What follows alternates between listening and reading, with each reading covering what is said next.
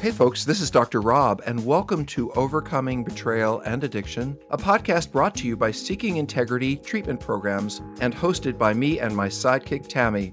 Say hi, Tammy. Hi, Dr. Rob. Thank you. Our show provides useful answers to your most asked questions about cheating, betrayal, and addiction. Let's get started. Okay, I am a betrayed partner from a long-term relationship who is no longer with my ex, who is a sex addict in denial and undiagnosed. How can I do the work on my end and be able to trust again? I suspect on occasion that my ex was a sex addict, but there were so many things that did make him seem trustworthy. I have always been bad at picking mates. Have ever had addiction issues before, though. At this point, I simply don't trust myself to be able to pick someone who will not emotionally hurt me. So is there a question? I think I know what the question might be, but why don't you throw a few at me from that story? How do I work on my end to be able to trust again? That was the question that's in like the fourth line. Okay. Well, these are sort of the similar question, which is, so I have a couple of responses to this. And this is like the third time I've talked about this today. I have an idea in pro-dependence called twos don't marry sevens. And what that means is back in the day when Blake Edwards was doing a movie called 10, Tammy might remember I remember that. We were in a sexist way, we were numbering women. You know, this woman's a 10, this woman's an 8, depending on her looks.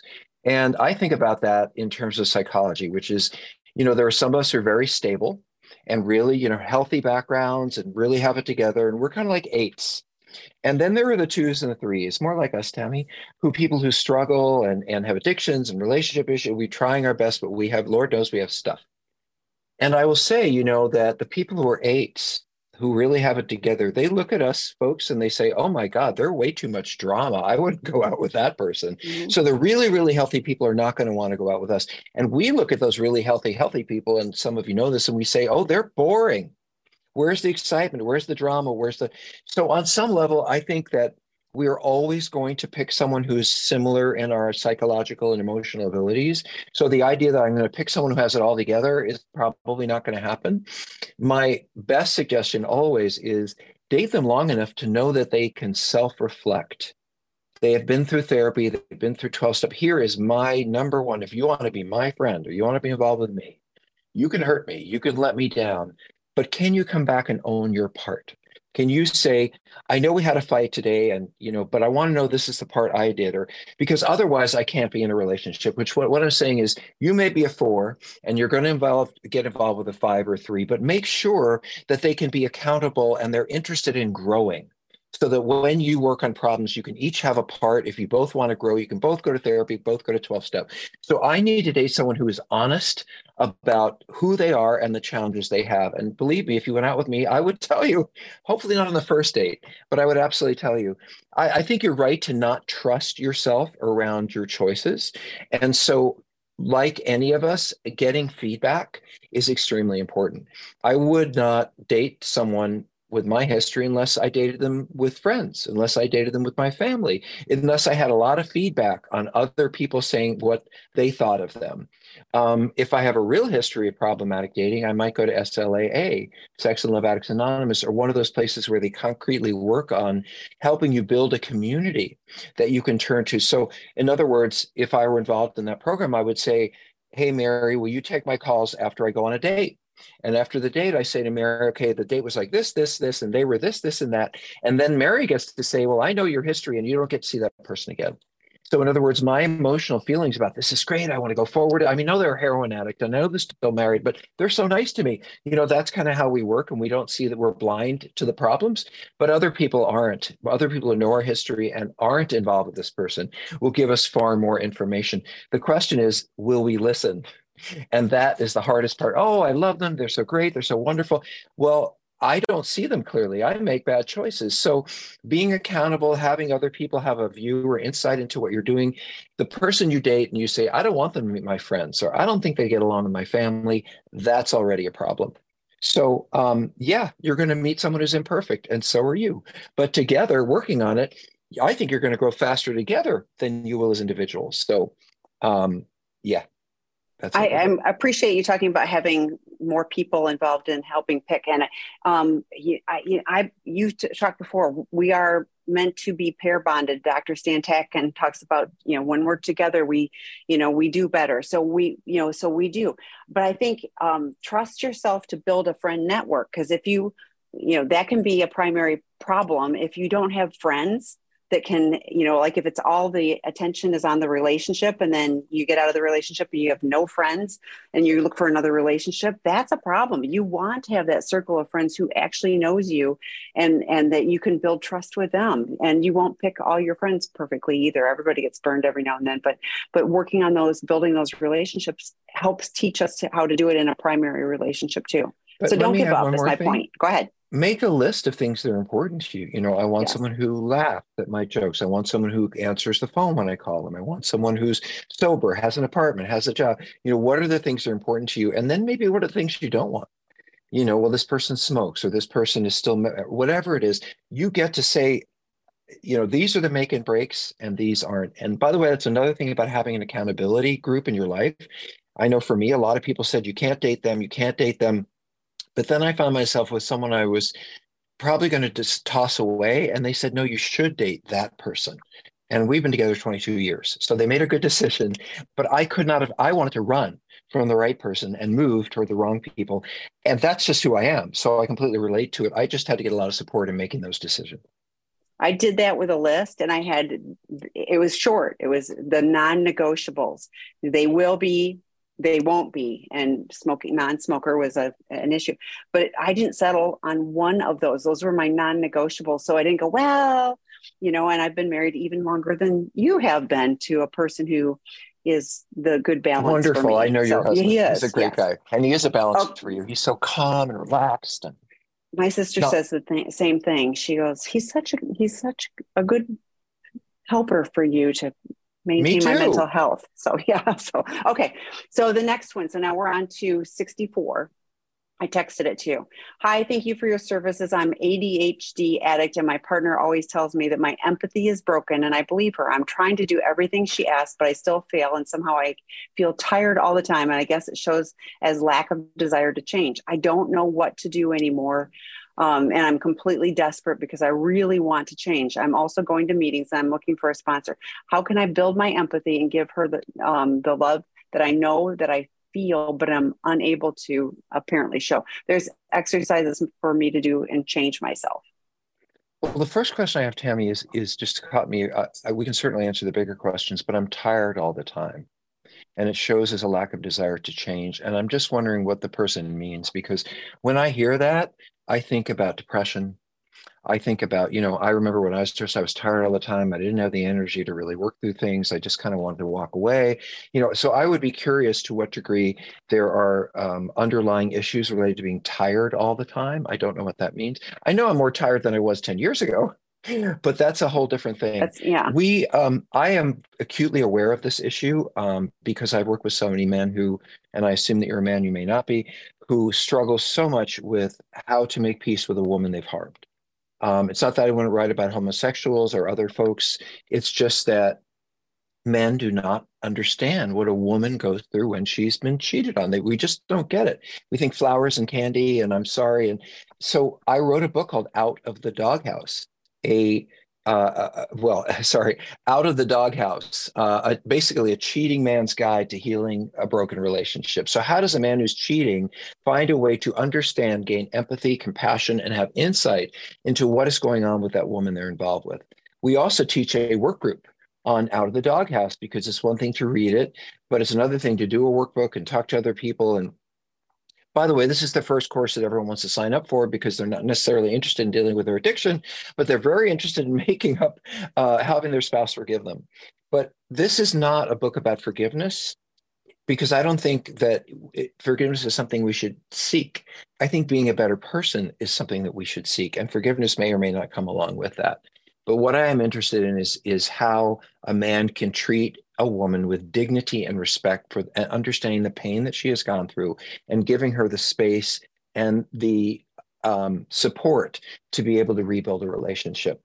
And yeah, we're not empathy. Listen, if I can go out and do things that hurt my partner and know I'm doing it, empathy is not my strong point.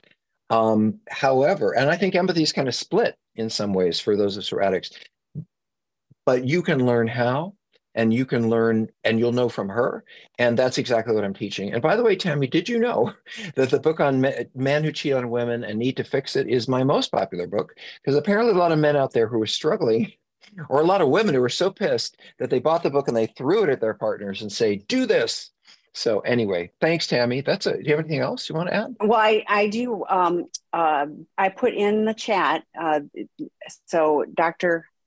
Todd Love did a webinar, but it also did a podcast with Dr. Rob on ADHD. And ADHD is a real thing. And men who struggle with ADHD, their life expectancy is shortened by 13 years.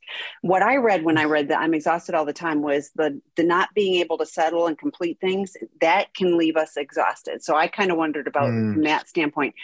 So I would seek help from someone who understands addiction and also ADHD. For the guys that come to our treatment program, if there's a suspicion of something like that, there's a mental health professional that gets consulted with that can diagnose that and help get treatment for those things. But yeah, and on some levels, and I've shared this before, I've got lists all over the place. I cleaned up a bunch of them today, but it's one of those things where I had to find tools to be able to help me be successful. Highly recommend the Out of the Doghouse for men who've been caught cheating. And there are some guys that go to that literally, I mean, it's like splitting hairs. It's still betrayal, but that have cheated versus have compulsive cheating over decades and 30. So both people are a fit. So anyway. Yeah, thanks, Tammy. I wrote it not just for men who are sex addicts, but because no man I've ever met understands what a woman goes through when he's cheating. And that's universal. So thank you for that, Tammy. Okay, next question. I'm a betrayed partner in a female same-sex couple. We're bisexual and we've been together for 25 years. We were swingers for much of our relationship, and then she started to see men mainly only alone for the last 7 years. Even with this lifestyle, she has had 50 plus infidelities, and I recently found out she's having unprotected sex for money. Is this normal for addict to think their acting out was due to their physical needs for not being met in a relationship? 3 months of recovery, SA meetings, and therapy. Do you want to start? I'm still reviewing this. Okay, so on some level, a betrayed partner is a betrayed partner, whether you're in a same-sex relationship or not. I hear this all the time from, particularly from male addicts who want to be in a swinging or, they want to have an open relationship, but even with the boundaries different, they still don't live within them. So on some level, what I hear is an addict going, no matter what the boundaries are, I don't want to live within those. And I'm sorry that she has put her health and yours at risk with, unprotected sex. Get an STD test, please. But every addict's going to go, yes, my addiction is due to my physical needs not being met. No, that it's the hole in the soul. It's got something to do with, what's untreated, the wounds here, not, it's not about the sex. Sex addiction isn't about sex. Dr. Rob?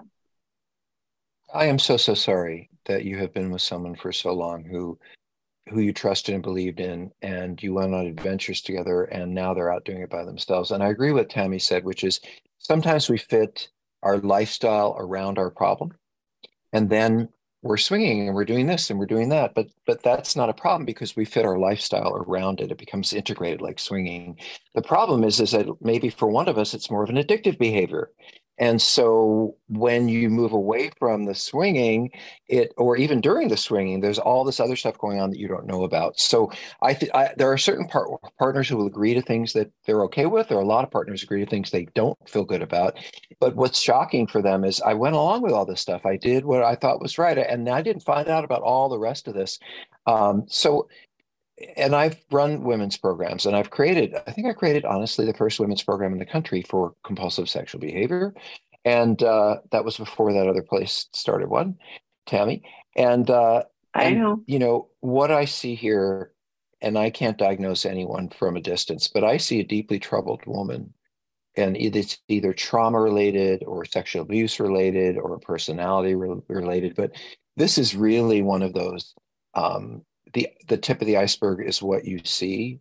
I have a feeling that this is, she's moved from swinging and then she's seeing men, but she's with you as a woman and then she's putting you at risk and then she's been 50 people and now she's selling. I mean, this is not just a sex addict. This is a troubled person that has a lot of stuff going on underneath. And I say that because it's not, first of all, how do I say? There's just so many problems in so many different areas. And I know sex addicts act out all over the place, but there's something that feels to me not right about this, really not right about this.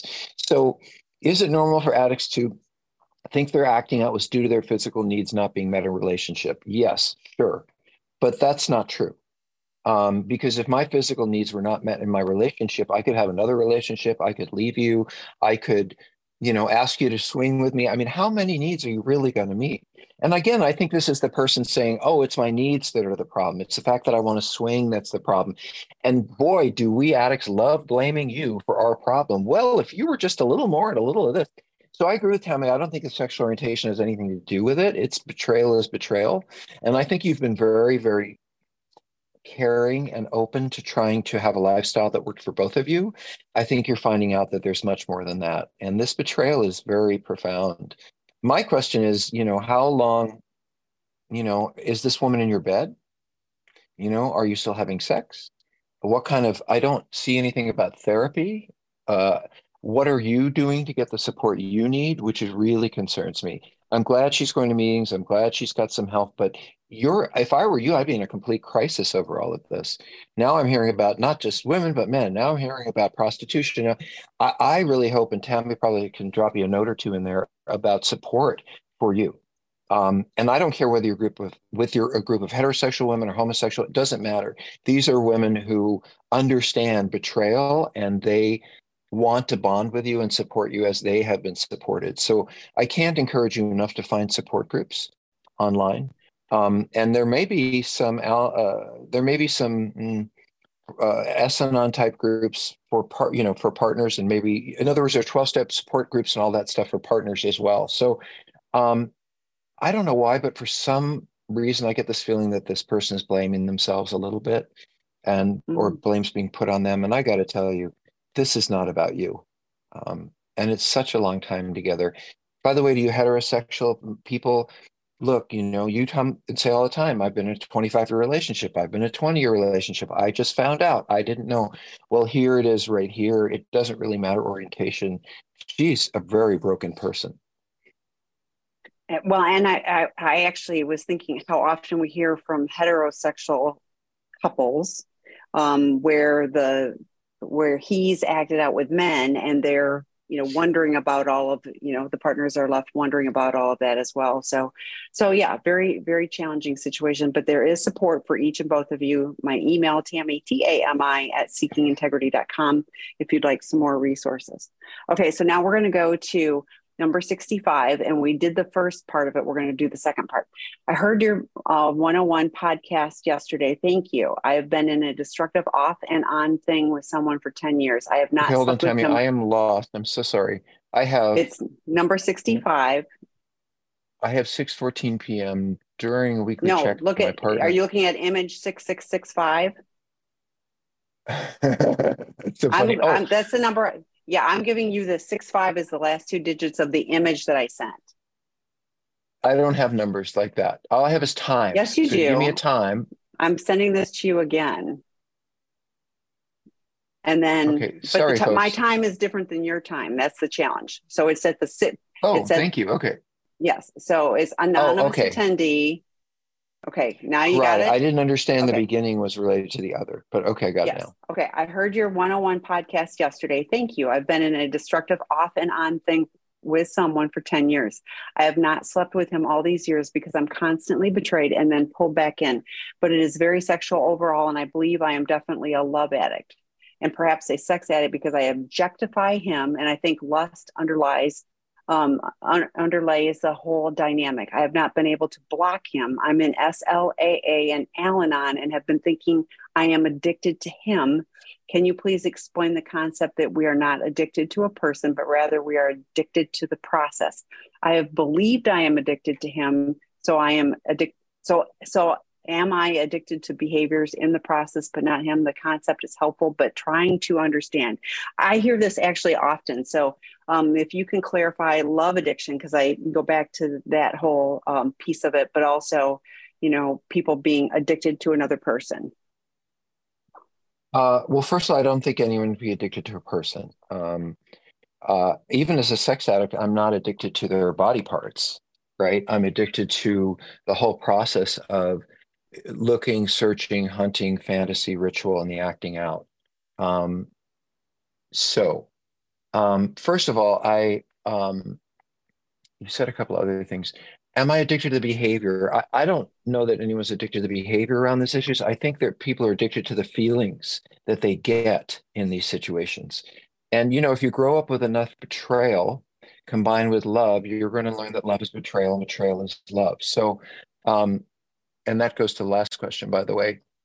I don't think so. I have a rule in my relationships and my family today, which is no drama. And I don't know why. I don't work with you. I don't know why this is the case for you. I don't know why you have this compulsion to go back and back again to someone who's hurt you. But I think it has something to do with what you learned to tolerate growing up and how you grew up. So the idea, I guess I'm going to go back a little bit. There are people that I might date that other people never would. And that's because I grew up in certain circumstances. And when I meet that person, everybody else says, oh, I'd never go out with that person. But I don't even see the warning signs because I grew up in a situation like that. And then I'm in a love relationship where there are all these problems that I wasn't able to see because I was blind to them. And you may be in one of those situations where you got deeply involved with someone and you didn't see them clearly because of how you grew up or what your history is, or because you're so desperate to be loved that it's more important to you to be in that connection of being loved or have that feeling of being loved rather than actually being with this person. So let me just talk about love addiction real quick because Tammy brought that up. I think love addiction is graduate school for sex addicts. Love addiction is graduate school for sex addicts. Sex addicts are interested in body parts. If you get aroused, if you desire me, if you look over your shoulder and if you want me, I'm paying you and you say how amazing I am. I'm addicted to the sexual piece, what you look like, and our interaction within that and how it feeds me. Love addicts are more interested in having the experience of love rather than sexual intensity. They desperately want to feel love. They want this emptiness inside them to be filled up by someone who adores them. Who doesn't? The problem is that what I said is a problem of discernment, which means the person who's looking for love can become so desperate in their search for love that the first person who comes along or the first experience that feels like it's a fit, they jump right in because they see that person as an object, not a sexual object, but as a love object. So in other words, I'm not really looking at who you are. I'm not really looking at what you enjoy. I'm not really looking at the fit. I just love how I feel when I'm with you. And then I join you because I love how I feel when I'm with you. And then I realize, well, you're not the person I thought you were at all. And that has to do with when we are looking for that intensity and that bonding that comes with love and romance. That's more important to us than actually looking at who the person is. And then when that goes away, because that eventually goes away, we look at this person and we say, why am I with them? Why did I pick them? How was I making that decision? And it has more to do with the emptiness inside of me and the desire to fill it up with love and a person than it actually does with my liking that person or my feeling or knowing who that person is. The other part, Tammy, though, I'd love you to talk about I'm betrayed, pull back in. Oh, the inability to cut someone off. I can't block them, which I think you can. But can you talk about no, a little I think bit it's about emotionally I can't let go. To me, that's all about I can't bring myself to doing it, even though I'm in this swirl. 10 years? So, yeah, so I'm deeply sad because you've taken 10 years that could have been creating a home and a loving situation, a foundation of life with someone, and you've been chasing the unavailable. We talk about intermittent reinforcement as therapists, and let me tell you what that means very quickly. If I was playing the slots in Vegas and it paid off every single time, I would be bored and I wouldn't play. If the slot machine never paid off, I'd be frustrated on losing all my money and I would never play. But if that slot machine pays off intermittently, I will chase it forever. And believe me, they have all the algorithms in Vegas to see exactly how much you need to win in order to keep you playing. It can be like that in our love relationships where we just get enough of something that feels wonderful and we'll chase that forever, even though it isn't consistent. We, like a drug addict, we chase the idea of what we're having when the reality of what we're in is not meeting our needs at all. And you need help from other people, by the way. You're not going to figure this out on your own. SLAA for sure. Tammy, other thoughts about this? I know we have a lot of questions today. I hope that, leaning into the SLAA, but also get it. We talked a little bit before about, if I'm looking for a relationship, what would be the criteria? And I would invite you to write that list, and be really focused of, if I visualize myself in 2 years, not right now, in 2 years in a relationship that is really good and healthy, and a partnership for me, what would that person, what would it be like, and it isn't about what they look like physically. It really isn't, Who would they be? Yes. Yes. Who would they be? Their real self. And then I would line up that list with what you're dealing with when you're saying, you can't trust him. I was like, man, right. I know that Rob and I both can trust our spouses. We do, we absolutely do, to the core. They'll go to the mat with us, and to have that is incredibly important, because you've got somebody that, well, we don't have sex. I'm really, I'm highly attracted, but it's always that elevated, it's kind of like you're getting, I just love the dopamine. I like being so excited about this, but it's not safe, and that's a real roller coaster, but it's not also real. And a real relationship, is somebody that, you can be bored walking around the block with and still like it, so it's like, it's different, but it's not that high dopamine, high chaos all the time, which I think can be something of addictive. Its own. Yeah, really. The excitement, the intensity, can I keep them? Can I make them love me again? That is all. Can I prove myself to make sure what's wrong with me that they don't? It's also very much about us, what I need, what I want, who am I right? As opposed to, is this the right situation for me? By the way, I will, one of my original educators, a man by the name of Michael Alvarez, said that a really good relationship should be just one notch above boring. Most evenings, I don't know about Tammy's house, it's a little routine. There's dinner, there's this, there's dogs, there's TV, whatever it is. Once in a while, something really great happens. That's amazing. Once in a while, something really sad happens. That's very sad. But mostly, I want it to just be kind of like this. And I see relationships like this. I think that's not a good one, because drama is something I want to see on the stage, but it's not something I want to live. Ooh, Tammy, I like that. Drama. I know. I have to write that one down. I know, I am. I'm writing it down right now. Okay. All right. So we have bunches of questions. So we're going to go to now, okay. It's number 66 on the image that I just sent you. Do you see it? Oh, we're still in text. Okay. I thought we moved on. I got 2 more. So that's why we got a bunch stacking up. So thank you for all you do. Just wondering if there is a rough draft of boundaries that is available somewhere. Know you need them, as we've heard you say it multiple times, but just feeling lost on precise ones to give to the essay. Thanks in advance. So can I start with this one? Well, I was just going to say we teach this, don't we, in the Betrayed Partners? Yes, I was going to say we have a Betrayed Partners work group that talks about boundaries, but it's also like, what I hear is I give this to the addict, and it's talking to the addict or friends or whomever about, these are my boundaries for my health. It isn't about you and you have to do these things. It's like, for me, these are my needs: physical, emotional, financial, spiritual. And as part of that, if you're unable to navigate and maintain that, then there could be consequences like, sleeping in the other room or even more. But it's only, right. It's not because it's because I value myself to have a healthy boundary. So I wanted to flip that. So, you've talked, Dr. Rob, about, domestic violence is never okay on either side. So, but other than that, it really is what, think about from those 4 perspectives, what do you need? That would be how you set up your boundaries. So, and there are some good resources on our site, that talk about this, as well. And there's podcasts and things, but the work group starts again March 1st. coming up. Angela Spearman does a great job, 6-week course. All of our work groups are live facilitated. They're not just watching a video or reading a book, and they really will give you that foundation and support and peer connection to guide you through the process. Well, and I hate to keep you waiting until March 1st, but I reviewed that curriculum. There's a whole week on boundaries. There's a whole discussion about boundaries, just learning. There's a workbook, all kinds of stuff. But anyway, I wanted to go back to some of to be very concrete. So a boundary with an essay would be something like, and I think it's what Tammy said, for example, if you act out and you tell me, we're going to be okay. It's going to be terrible. I'm going to be angry, whatever.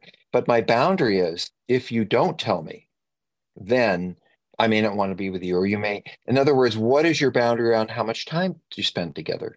What is your boundary around what you need in terms of communication or honesty? So it's, as Tammy said, it's really about, so boundaries, let me just think about, so we work on boundaries in treatment.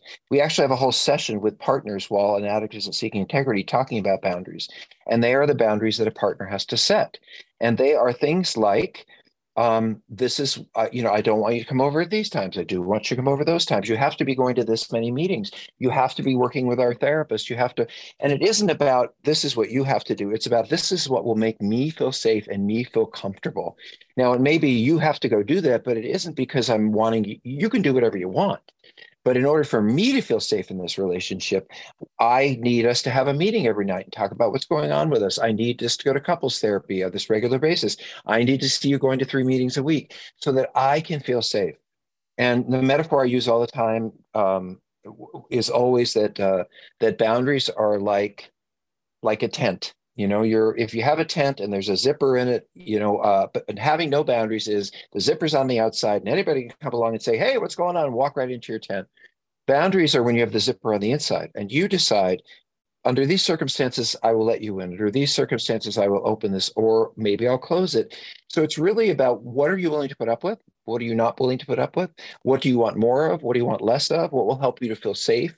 It's all those things that work for you. Now, boundaries can be negotiated. You can say, and like they should be, you can say, I only want you to go to meetings twice a week because I want you home. You were never home before. And I may say, I need to go to meetings 3 days a week. And I may not have to negotiate that with you, but they can be flexible, but we're going to discuss it before we decide to change any of these boundaries. Really, they're kind of like rules. These are the rules for living with me. These are the rules for being involved with me. You can pick someone else, but if you're going to be involved with me, these are my rules. Kind of like that. Thank you for listening to this episode of Overcoming Betrayal and Addiction. If our words have led you to seek help, please reach out. You can always find us at www.seekingintegrity.com.